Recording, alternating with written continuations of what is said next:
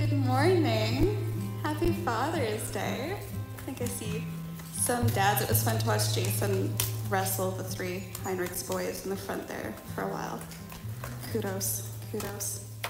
My name's Audrey. I have the privilege of being the intern here at Artisan Church and to help the team out with some stuff while Scott's on sabbatical.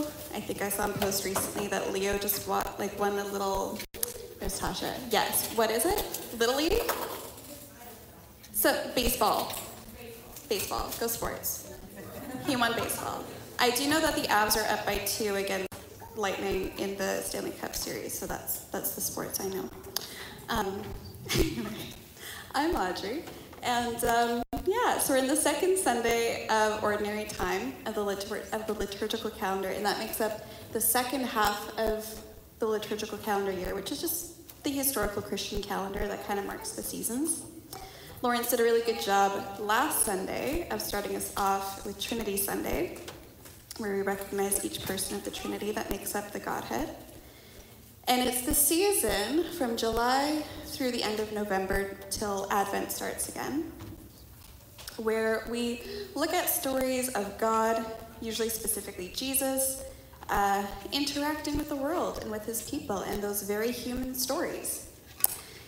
So we had Melody read out from the NIV version from Luke 8:26-39 this morning. She did a very wonderful job. I don't know if I see her anymore. Oh, there you are. It was excellent. You could do the whole audiobook thing if you ever need to. I would listen to that. It's very lovely. So I'm going to be reading to start us off from the CEB, the Common English Bible Version, and that's what I'll be preaching from. So I invite you to read along with me on the slides. So Luke 8:26-39 from the CEB. Jesus and his disciples sailed to the Gerasenes' land, which is across the lake from Galilee. As soon as Jesus got off the boat, a certain man met him. The man was from the city and was possessed by demons. For a long time he had lived among the tombs, naked and homeless. When he saw Jesus, he shrieked and fell down before him. Then he shouted, "What have you to do with me, Jesus, Son of the Most High God? I beg you, don't torture me." He said this because Jesus had already commanded the unclean spirit to come out of the man. Many times it had taken possession of him, so he would be bound with leg irons and chains and placed under guard. But he would break his restraints, and the demon would force him into the wilderness. Jesus asked him, "What is your name?" "Legion," he replied, because many demons had entered him. They pleaded with him not to order them to go back into the abyss. A large herd of pigs was feeding on the hillside. The demons begged Jesus to let them go into the pigs. Jesus gave them permission, and the demons left the man and entered the pigs. The herd rushed down the cliff into the lake and drowned. When those who tended the pigs saw what happened, they ran away and told the story in the city and in the countryside. People came to see what had happened. They came to Jesus and found the man from whom the demons had gone. He was sitting at Jesus' feet, fully dressed and completely sane. They were filled with awe. Those people who had actually seen what had happened told them how the demon-possessed man had been delivered. Then everyone gathered from the region of the Gerasenes and asked Jesus to leave their area because they were overcome with fear. So he got into the boat and returned across the lake. The man from whom the demons had gone begged to come along with Jesus as one of his disciples. Jesus sent him away, saying, "Return home and tell the story of what God has done for you." So he went throughout the city proclaiming what Jesus had done for him. This is the word of the Lord. So I'll be honest, I have been chewing on this for about 2 weeks now because I don't really know what I think about demons and demon possession, and I certainly know even less how to preach about it. So I'm just going to start there and admit what I don't know, and we're going to lean in with some curiosity. What's especially interesting is, how does this apply to ordinary time? How is this story ordinary? This is not something I encounter every day. This is not part of my ordinary life. And I'm guessing unless you work in particular fields, it's probably not yours either. So I did a lot of research, and I also just sat in my imagination and prayed on it a lot. So just for any little kiddos or parents or anyone with a graphic visual memory, just heads up, we're going to have some pictures. And also I'm going to not give spoilers for any particular popular TV shows right now. So my imagination first went to Stranger Things, the new season. The Netflix TV show that's most recent season has also brought about the revival of Kate Bush's music career. She's been all over the radio. Anyway, so the Upside Down Place is kind of what I imagine when I read of the abyss, where the demons come from, which they reference in verse 31. And Vecna just honestly scares me so much that I fast forward through most of those scenes. I'm not too proud to admit that I find it scary. So that's what comes to mind when I think about this. There's a lot of Stranger Things, Upside Down, the abyss, Vecna, possession, all that stuff. The second place my imagination took me was to wonder what our equivalent of a herd of pigs would be today. Most of us are not, agriculturally based in our careers, and we maybe don't understand the economic impact of an entire herd of pigs running off a cliff, or the grief that someone would feel. So the best I could think of was maybe a fleet of self-driving Teslas with no people in them driving off a cliff into the Pacific. That would be economically devastating. We would be very sad. We would be shocked and in awe and overcome with fear, just like the people were. The only hiccup there is that pigs were obviously considered unclean to Jews at the time, and Teslas are considered clean in comparison to other cars. So I'm aware it doesn't totally work. The third place my imagination went was to my experiences in other settings and cultures. My parents were born and raised in South America, Paraguay and Bolivia specifically, and I spent 4 years in Bolivia myself as a kid. Now, so despite being a white German heritage Mennonite woman, with the generations upon generations living in South America, we've adopted some of that culture. So when someone who's indigenous Bolivian says, hey, there's a demon in that shrub, don't go near there, we just believe them. There is no questioning it. We're just like, okay, got it. And maybe it's a rattlesnake nest or maybe it's something else, but we're just gonna stay away. We're gonna believe that and trust it. I had a similar experience when I was in Australia with Youth with a Mission, or YWAM. We had some Pacific Islander partners prep us for any potential missions we might do in Papua New Guinea, and they said something very similar, that if someone says there's a demon in the water or the creek, just believe them. Don't try to rationalize it. Don't argue with them. Just believe them. So this raised a question in me.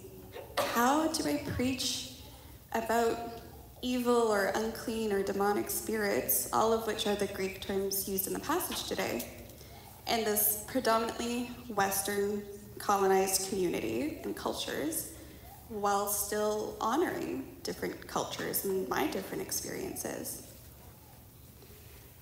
This brought to mind something that the Reverend Dr. Ray Aldred, who's the director of the Indigenous Studies program at the Vancouver School of Theology at the UBC campus, he mentioned in a guest lecture that he did in one of my classes recently, that Westerners, colonizers, tend to think mathematically and scientifically. We like to think formulaically and with suspicion and try to rationalize things, and if we see something we don't understand, our impulse is to explain it based on what we know scientifically, based on what the experts have told us. He shared that in his indigenous tribes from the prairies and the others around him, they tend to think more in terms of narrative and people. Not that they're never suspicious, but when someone tells them a personal story, they don't try to dissect the details and figure out what makes sense or what's rational. They listen for the point of the story. They listen for the experience, and they honor that. So I acknowledge my desire to figure out this passage rationally and try to figure it out. But leaning into what Ray Aldred said, I just did some more research instead on how demons are used in narratives and in literature. This brought me to Russian novelist Dostoevsky, who uses this language a lot throughout his works to describe any force he saw as destructive, which generally was the political or nihilistic moral forces. Any force doing evil in his view was demonic precisely because it was evil. So if it's doing something bad, then it must be evil. Anything that is not aligned with God and God's redemptive, loving, good work in this world that he made and called good, anything that's opposed to God and what he's doing can be called evil because it's in opposition. That's according to Dostoevsky. So think of the phrase, they were plagued by their demons, so they went to drink their woes away. That's very Dostoevskian in literature. A theological dictionary told me that the term was initially found in classical Greek literature to describe like small gods, lowercase g, or divine beings that could be either angels or demons, and they exist on the spectrum between good and evil, and they're convenient explanations for why bad things happen in the world. So the early Christians and the Jewish writers adopted this kind of language to refer to any evil forces in the world, anything generally in opposition to God's goodness and God's people. So we have that explanation in the back of our heads now of what this word is. If you come from maybe like a different church background, maybe the word has been used to describe something else. I see some nods.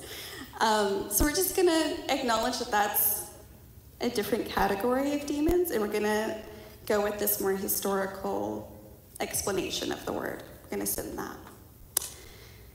So all of this in mind, by mid-morning on Wednesday, I went back to the passage at hand, a familiar one to me too, and one that I actually really love as a longer miracle story, and one to a Gentile, no less, which is across from Galilee in verse 26. That's a massive hint Luke gives us about the weighty significance of this encounter. So with fresh eyes, we're going to look more closely at what the text is saying with this in mind, of our Western ways of thinking of how it's used in literature. Yeah.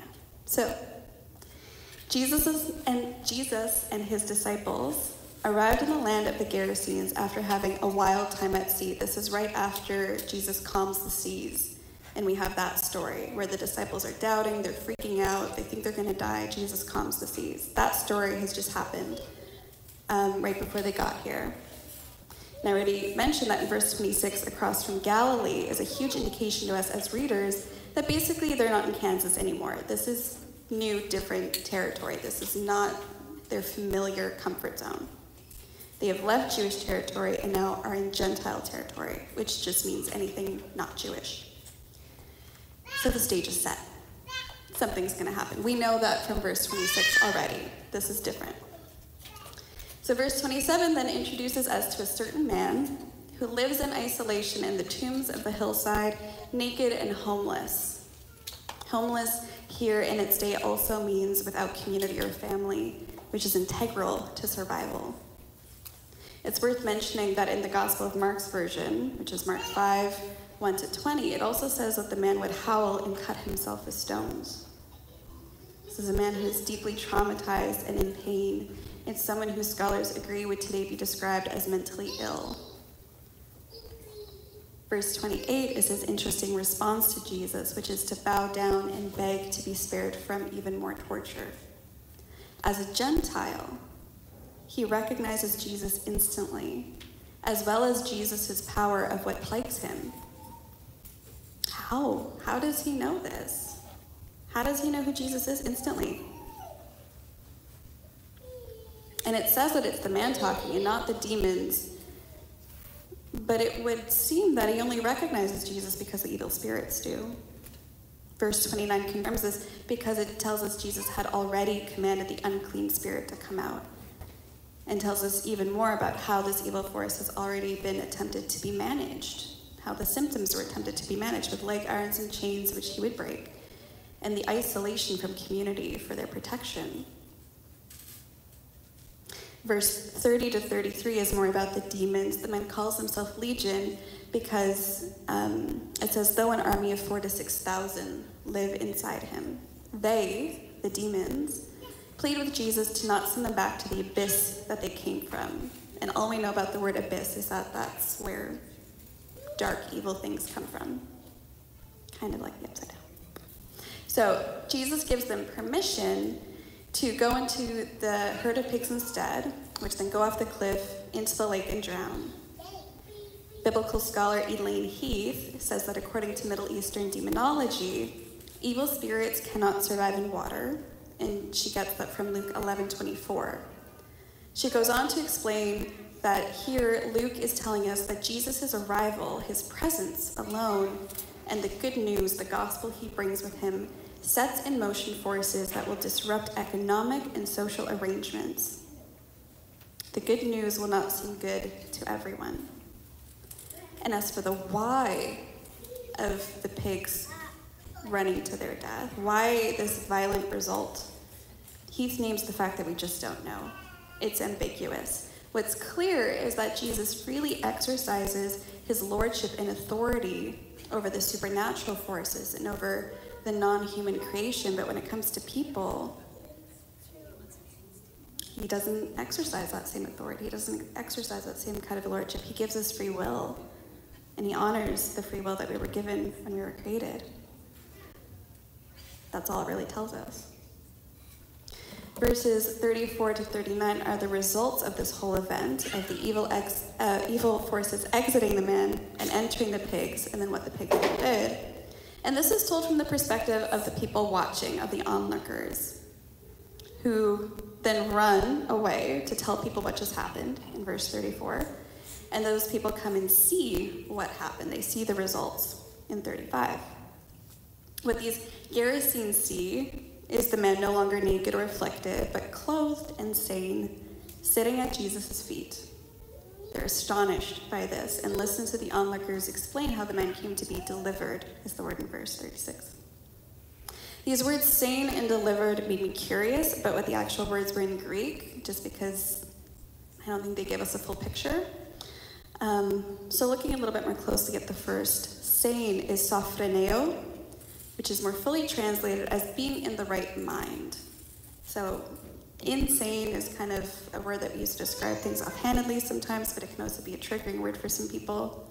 So just being in the right mind, being stable-minded, grounded, and maybe other words. And instead of delivered, the NRSV, which is another translation I looked at, uses the word healed, which made me even more curious. Because in the Greek, the word is sozo, which is usually translated as saved, maybe preserved or maintained. The word for healed is usually therapeuo, which is where we get the word therapy. So delivered is more true to the Greek than healed, but it would be best to really say that the man who was afflicted by evil, driven to isolation, self-harm, agony, and a loss of ability to take care of his own needs, including dressing himself, has been miraculously saved from all these afflictions. That is the miracle. The onlookers, unsurprisingly, are freaked out. They're overcome by fear, says verse 37. And they are also out a large herd of pigs, the economic impact, and ask Jesus to leave. The man who is saved begs to go with Jesus, but instead Jesus tells him to proclaim, which is a synonym for preach. They're used interchangeably. He tells him to proclaim his story to his people. We might feel a bit sad or upset about Jesus telling the man no at first. I know I was, but there's two deep layers of beauty to this. First of all, Jesus tells him to go back to his community, to be accepted by them, to tell his story. People are listening to him. He belongs again after being driven away by his suffering. And this is secondary healing. He belongs again. He is restored in multiple ways. Secondly, and even more greatly, Jesus is telling him to preach the good news of what happened to him. And this makes him the first Gentile missionary. This is a very big deal because I don't know if you remember on about a month ago, did I write it down? I think May 15th, Danny's message was about Peter and the sheet coming down from heaven, the vision in Joppa, of all the things that are now called clean. And that really marks the point where Gentiles are now accepted into the body of Christ, into the new covenant. Acts 2 and Pentecost, which we celebrated 2 Sundays ago, the coming of the Holy Spirit is another one of those events. Neither of those events have happened yet. So Jesus is already commissioning Gentile people. That's a big deal. There is a new covenant coming where all people are invited to the table to remember this inclusive covenant for all. That's a big deal. So, we know what the good news was for the man who was afflicted by evil forces. A miraculous saving, a restored life, and an amazing new commissioning, a prophetic new commissioning. What's the good news for us here and now today in this place? Zooming out from this story, it's a little easier to see. Right before, we had the story of Jesus calming the sea. The disciples are freaked out. They're doing what they can. Jesus wakes up, calms the wind, the water, all of it. And right after this story is Jesus healing the woman who hemorrhaged for 12 years. If you remember it, she reaches up to touch the cloak and she's instantly healed. And Jesus is like, who touched me? And that is kind of an interlude to a bigger story that comes after it of Jairus' daughter who dies while they're waiting for Jesus to come to his house to heal her, and he ends up raising her from the dead. So the point of all these three stories of Jesus calming the sea, the Gerasene man, and Jairus' daughter with the hemorrhaging woman, the point of it all is that Jesus is Lord. Full stop. Over everything. Over the sea and sky, over everything that afflicts us, seen and unseen, the physical illnesses and the mental illnesses, over trauma, and even over death itself. And note the people in these stories who receive the miracles. The disciples, a marginalized Gentile, and his community, too, they get the good news. A sick and therefore unclean woman, and a higher status citizen's daughter. These miracles are available to everyone who believes or even just tries to believe. The disciples, but the calming of the sea, are the most doubtful people in all of these stories, and that's worth paying attention to too. That's a different sermon that we won't get into today. But the ones that are closest to Jesus are the ones who are most doubtful and the ones who doubt the miracle the most. In all these stories, Jesus never criticizes or condemns or discourages how they respond to their afflictions, their fears, or their sufferings. The disciples used the technology of their sailboats to the best of their ability. The Gerasene man was bound up with chains and isolation in attempts at protecting others, and it sounds like also himself. The hemorrhaging woman saw many physicians, the text tells us. All that was available to them was used to address their problems, and all were valid and acceptable. So the good news for us today is that Jesus continues to be Lord of all creation, which God made and called good, including each of us here this morning, everyone watching at home, just as we are. God is Lord of sea and sky, the supernatural, mental, and physical illness, trauma, and even death. It is this God who cares for and saves us from the forces which our best technology, medicine, and efforts and therapy can offer. And it's available to the marginalized and the privileged alike, anyone who recognizes Jesus' authority and tries to believe and follow God's way. Just try. So hear me clearly. Again, when I say medicine, therapy, technology, science, all of these things are good. They are good. But maybe, as Jesus' Spirit shows up for us, thanks to Pentecost, we can also make room for the extraordinary, for miracles. It's a both and. There's a third way invitation here.